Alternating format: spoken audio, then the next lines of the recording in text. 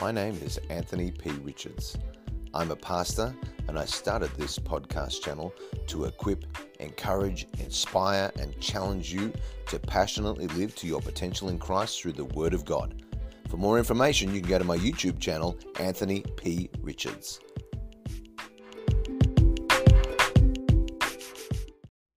Welcome to another day as we continue our journey through the Word of God, and today we are continuing our journey through the Gospel of Matthew and the chapter 24 of that Gospel chapter. And as I mentioned at the beginning of Matthew 24 verse 1, this is really a chapter that must be looked at on the whole, from the beginning to the last verse, in order for it all to make sense and for you to understand it. So I'm just breaking it down into bite-sized chunks so that you can go through and watch these again and continue to understand what Jesus is talking about. So let's get on straight into chapter 9. We're going to look at verse 9 to verse 20 in this particular video. So here we have Jesus previously talked about the beginning of sorrows. Then in verse 9 he says, Then they will deliver you up to tribulation and kill you. You will be hated by all nations for my name's sake. Then many will be offended, will betray one another, will hate one another. Then many false prophets will rise up and deceive many. And because lawlessness will abound, the love of many will grow cold. But he who endures to the end shall be saved. And this gospel of the kingdom will be preached in all the world as a witness to all the nations, and then the end will come. In the period after Jesus ascends to heaven and before he comes again, his disciples should expect to be persecuted, which includes us. And persecution then can lead believers and disciples to believe the end is near. But this is also not just the only specific sign of Jesus' return. Now, what did Jesus say? He said, what's going to happen? People will betray one another. Spurgeon said this, persecution would reveal the traitors within the church as well as the enemies from without. False prophets will rise and deceive many. In the period after Jesus ascended to heaven, and before he comes again, the disciples of Jesus, which includes us, we're going to see a lot of false prophets. And they're going to succeed. And it's going to be frustrating to watch because we will know that they will not be speaking the truth. But there are false prophets who are also not just specific signs of Jesus' return. Many will be deceived. Spurgeon said this, alas, that such teachers would have any disciples. It is doubly sad that they should be able to lead astray many. Yet, when it so happens, let us remember that the King said it would be so. Lawlessness will abound. Love of many will grow cold. In the period after Jesus ascends, before he comes again, his disciples should expect to see society and culture become worse and worse. But it's also not the specific sign of his return. Spurgeon said this, if the heart grows cold, everything will be coldly done. When love declines, what cold preaching we have. All moonlight light without heat, polished like marble and as chill. What cold singing we get. Pretty music made by pipes and wind, but oh, how little soul song. How little singing in the Holy Spirit, making melody in the heart unto God. And what poor praying. Do you call it praying? What little giving. When the heart is cold, the hands can find nothing in the purse. And Christ's church and Christ's poor and the heathen may perish, for we must needs hoard up for ourselves and live to grow rich. Is there anything that goes on as it ought to go when love waxes cold? Then Jesus says these words, this gospel of the kingdom will be preached in the world, all the world, as a witness to all the nations, and then the end will come. So Jesus promised that by the time he comes back, not just for his church, but when he comes back for his people at the end of the tribulation, by that time, everybody will have had an opportunity to witness and hear the gospel message. No persecution can stop it. No false prophet can stop it. No degradation of society or culture can stop it. Nor can it stop the spread of the gospel message. Then the end will come. The church is to take this seriously as our duty until the church is caught up in the air and raptured. 1 Thessalonians chapter 4. If you've not had a chance to watch my video on that, please watch it on that before you make any comments of it. And again, as I mentioned at the beginning of my first video on Matthew 24, this is my studied approach. This is what I believe to be rightly dividing the word of truth, but I encourage you to do your own research and your own study as well. The church must take seriously the great commission of Jesus Christ, which will come at the end of Matthew 28, to go into all the world and preach the gospel.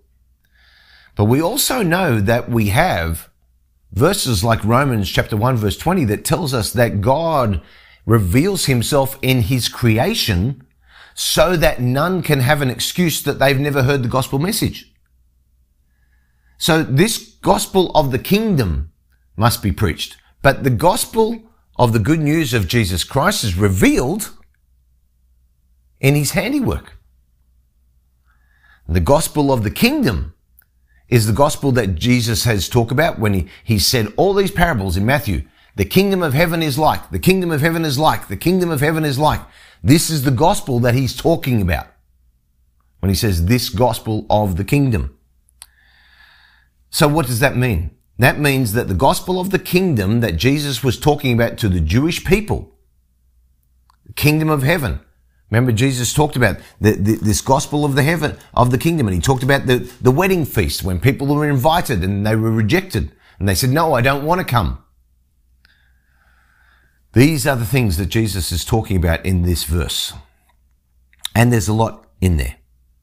Now, God assured that this gospel of the kingdom will be preached to all nations. So we know it's going to happen. In Revelation chapter 14, the Bible says, I saw another angel flying in the midst of heaven, having the everlasting gospel to preach to those who dwell on the earth, to every nation, tribe, tongue, and people, saying with a loud voice, fear God and give glory to him, for the hour of his judgment has come. Let's move on to verse 15.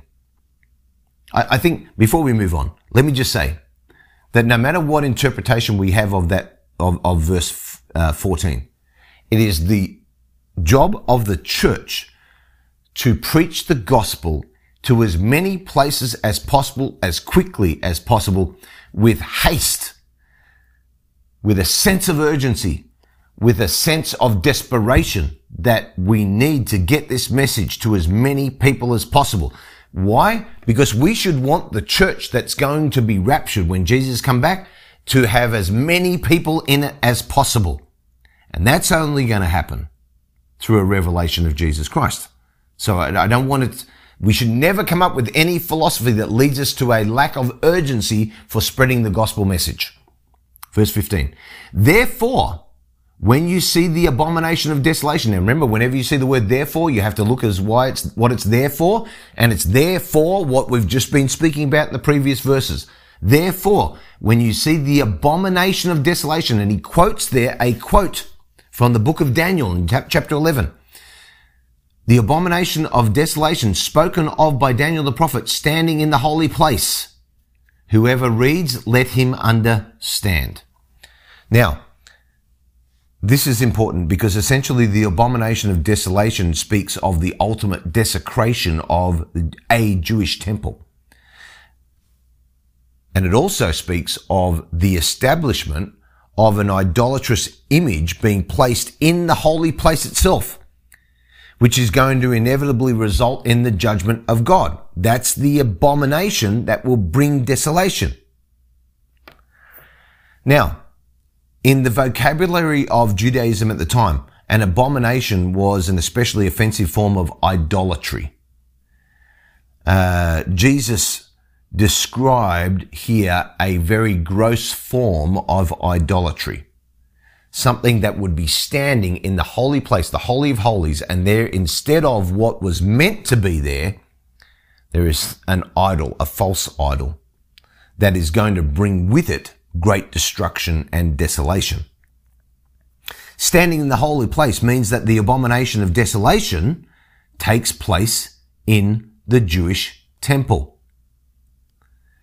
Now, this is the only plain meaning that can be determined of the phrase holy place. And I believe it will happen in the Holy of Holies of a rebuilt temple.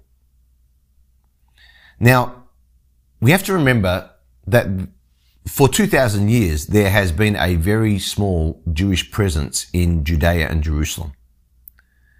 It was continuous. It was definite, but it was very small. And it really, for 2,000 years, was unthinkable that this tiny little group of people living in this desolate place could ever rebuild a magnificent temple. Which is why the fulfillment of this prophecy was highly unlikely until 1948, which is when Israel was declared a nation. The restoration of the nation of Israel, 1948, is a remarkable event in the fulfillment of prophecy, but also marking the future fulfillment of prophecy. And those people who believe that the events of Matthew 24 were all or mostly fulfilled in AD 70 do have a difficulty here, because there isn't any good evidence that what they believe was the abomination of desolation, which was the Roman armies and their soldiers who destroyed the temple in AD 70. There's no evidence that they set up an idolatrous image in the Holy of Holies before they destroyed it. The temple was destroyed before the Romans even entered it. Now, Jesus said, as spoken of by Daniel the prophet, the mention of the abomination of desolation is taken from the book of Daniel, chapter 11, verse 31. They shall defile the sanctuary fortress, then they shall take away the daily sacrifices and place there the abomination of desolation. So Jesus here is quoting from Daniel. And it describes this abomination of desolation, a complete desecration of the temple. Now, that has been tried a few times. There was a Greek king by the name of Antiochus Epiphanes, and around 164 BC, he tried to destroy and totally desolate the temple, but he was stopped by a Maccabean revolt, and it didn't happen. Now, Paul elaborates on the future fulfillment of the abomination of desolation. In other words, it's going to happen in the future in 2 Thessalonians chapter 2, verses 3 and 4. This is what Paul wrote in 2 Thessalonians 2, 3 and 4. That day will not come unless the falling away comes first and the man of sin is revealed, the son of perdition, who opposes and exalts himself above all that is called God or that is worshipped, so that he sits as God in the temple of God, showing himself that he is God. This is what the Antichrist will do during the Great Tribulation. There will come a time when he will reveal himself, he'll be revealed, and he will set himself up in the temple to be worshipped. Carson, the discourse itself is undoubtedly a source. What is the discourse that he's talking about? About Jesus talking about the abomination of desolation. It is undoubtedly a source for the Thessalonian epistles written by Paul. And we may say that Jesus himself sets the pattern for the church's eschatology and our teaching on end times. That was Carson, D.A. Carson said that. Then we have Daniel chapter 12 verse 1. Gives us some additional insight into Daniel chapter 11. Chapter 11. Let me read it. From the time that the daily sacrifice is taken away and the abomination of desolation is set up, there shall be 1,290 days until the end, 3.5 years. When this sign is set up, that's when the end will and can be determined. Almost 3.5 years to go until the end of all things that Jesus spoke of. So, to try and put it simply, we have Jesus coming back for his church, the rapture, 1 Thessalonians chapter 4. Starts a 7-year period. Halfway through that 7-year period, the Antichrist will be revealed. He will set himself up in the temple, the rebuilt temple, and to be worshipped, and then the abomination of desolation shall take place. David Guzik says this, the approach that sees this chapter as all or mostly all fulfilled in AD 70 is completely inadequate in its supposed fulfillment of the abomination of desolation. When we understand the importance of what is said about this event, the abomination of desolation, we must give priority to this event, even more than just the easiest interpretation of Matthew 24 verse 34. It is the critical sign mentioned in Matthew 24. It is the warning to flee mentioned in Matthew 24. It is the sign of the consummation of all things talked about in Daniel 9:27. It is the sign foreshadowed by the Greek king Antiochus Epiphanes in Daniel 11:31. It is the precise marker of days to the end in Daniel 12 verse 11. It is the revelation of the man of sin in 2 Thessalonians chapter 2 verses 3 and 4. And it is the image of the beast in Revelation chapter 13 verses 14 and 15. So, taking all these passages in their most plain meaning, the abomination of desolation cannot be the Roman armies or their soldiers that they marched under. It cannot be totalitarian governments or any other conjecture, as David Guzik puts it. The abomination of desolation must be some kind of image of the Antichrist set up in an actual temple and is the decisive sign for the end. This means that for the most part, Jesus' predictions in Matthew 24 have not yet been fulfilled. So what you could say is that the destruction of the temple in Jerusalem in AD 70 was a foreshadowing fulfillment. Even as the partial destruction by the Greek king Antiochus Epiphanes, 164 BC, was a foreshadowing of the ultimate abomination of desolation. Then Matthew says, whoever reads, let him understand. Here we are directed again to the central place of our understanding, the abomination of desolation. It's almost as if Matthew said, listen, whatever you do, don't miss this. If you don't understand this, you're not going to understand a whole lot of other things. And this is very much the error of many who, with very good intentions, misunderstand the plain meaning of the abomination of desolation. Let him understand. Okay, let's move on to verse 16. Matthew 24, verse 16. Then let those who are in Judea flee to the mountains. Let him who is on the housetop not go down to take anything out of his house. Let him who is in the field not go back to get his clothes. But woe to those who are pregnant and those who are nursing babies in those days. Pray that your flight may not be in winter or on the Sabbath. These warnings are specifically addressed to the Jewish people, to the Israelites, Judea, housetops, Sabbath. They all speak to the Jewish culture. In light of the broader context of this chapter, these words of Jesus should be understood as having primary application to those who see the abomination of desolation in the last days in the tribulation, events that are yet to occur. So this is what Jesus is saying to those who don't get raptured, find themselves in the tribulation. 3.5 years later, they find the revelation. They find of the Antichrist. They find themselves at a time when the abomination of desolation is upon them. Jesus is saying, if you find yourself in that time, flee, get out of here, and just, wow. When you read what he says, woe to those who are pregnant. He's just saying, hey, listen, it's going to be tough if you find yourself in those days. I don't believe the church is going to be here for those days. I believe that the church will be raptured, and that those who have professed Jesus Christ as their Lord and Savior, believe in their heart that God raised him from the dead, will be caught up.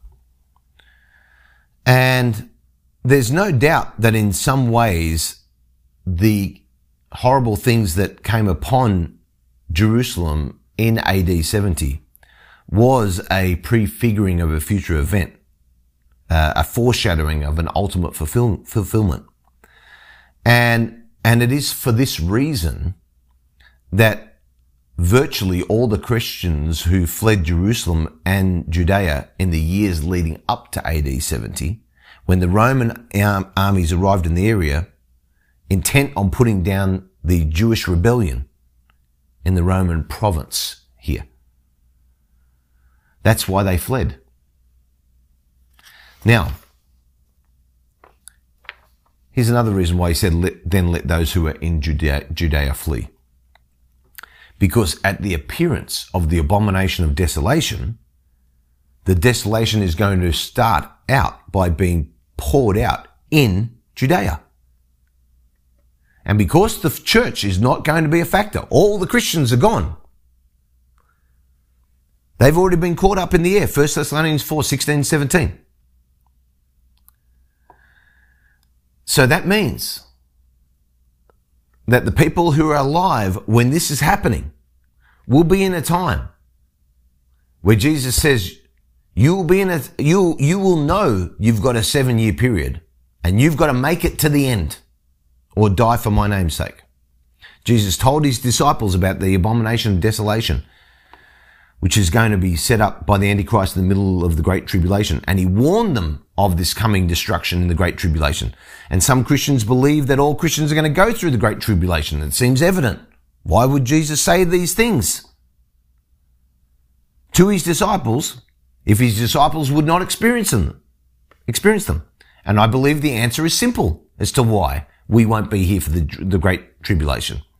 Because we know from this passage and other passages that God will remove his church before the fury and the fire of the Great Tribulation, catching them away to meet Jesus in the air, 1 Thessalonians chapter 4.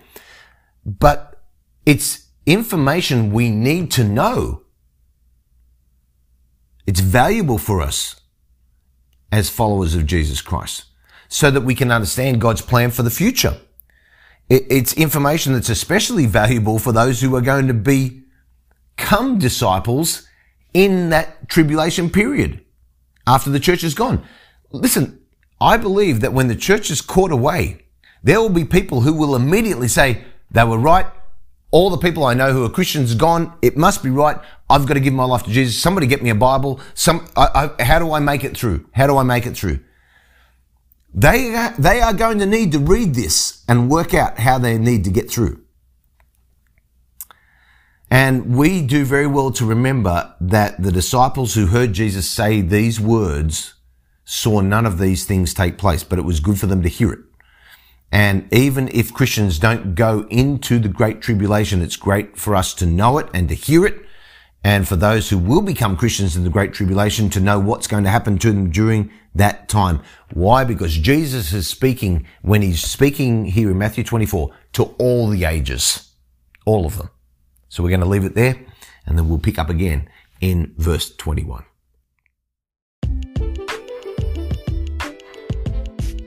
Thank you so much for listening. For more content, please don't forget to check out my YouTube channel, Anthony P. Richards. Have a great day.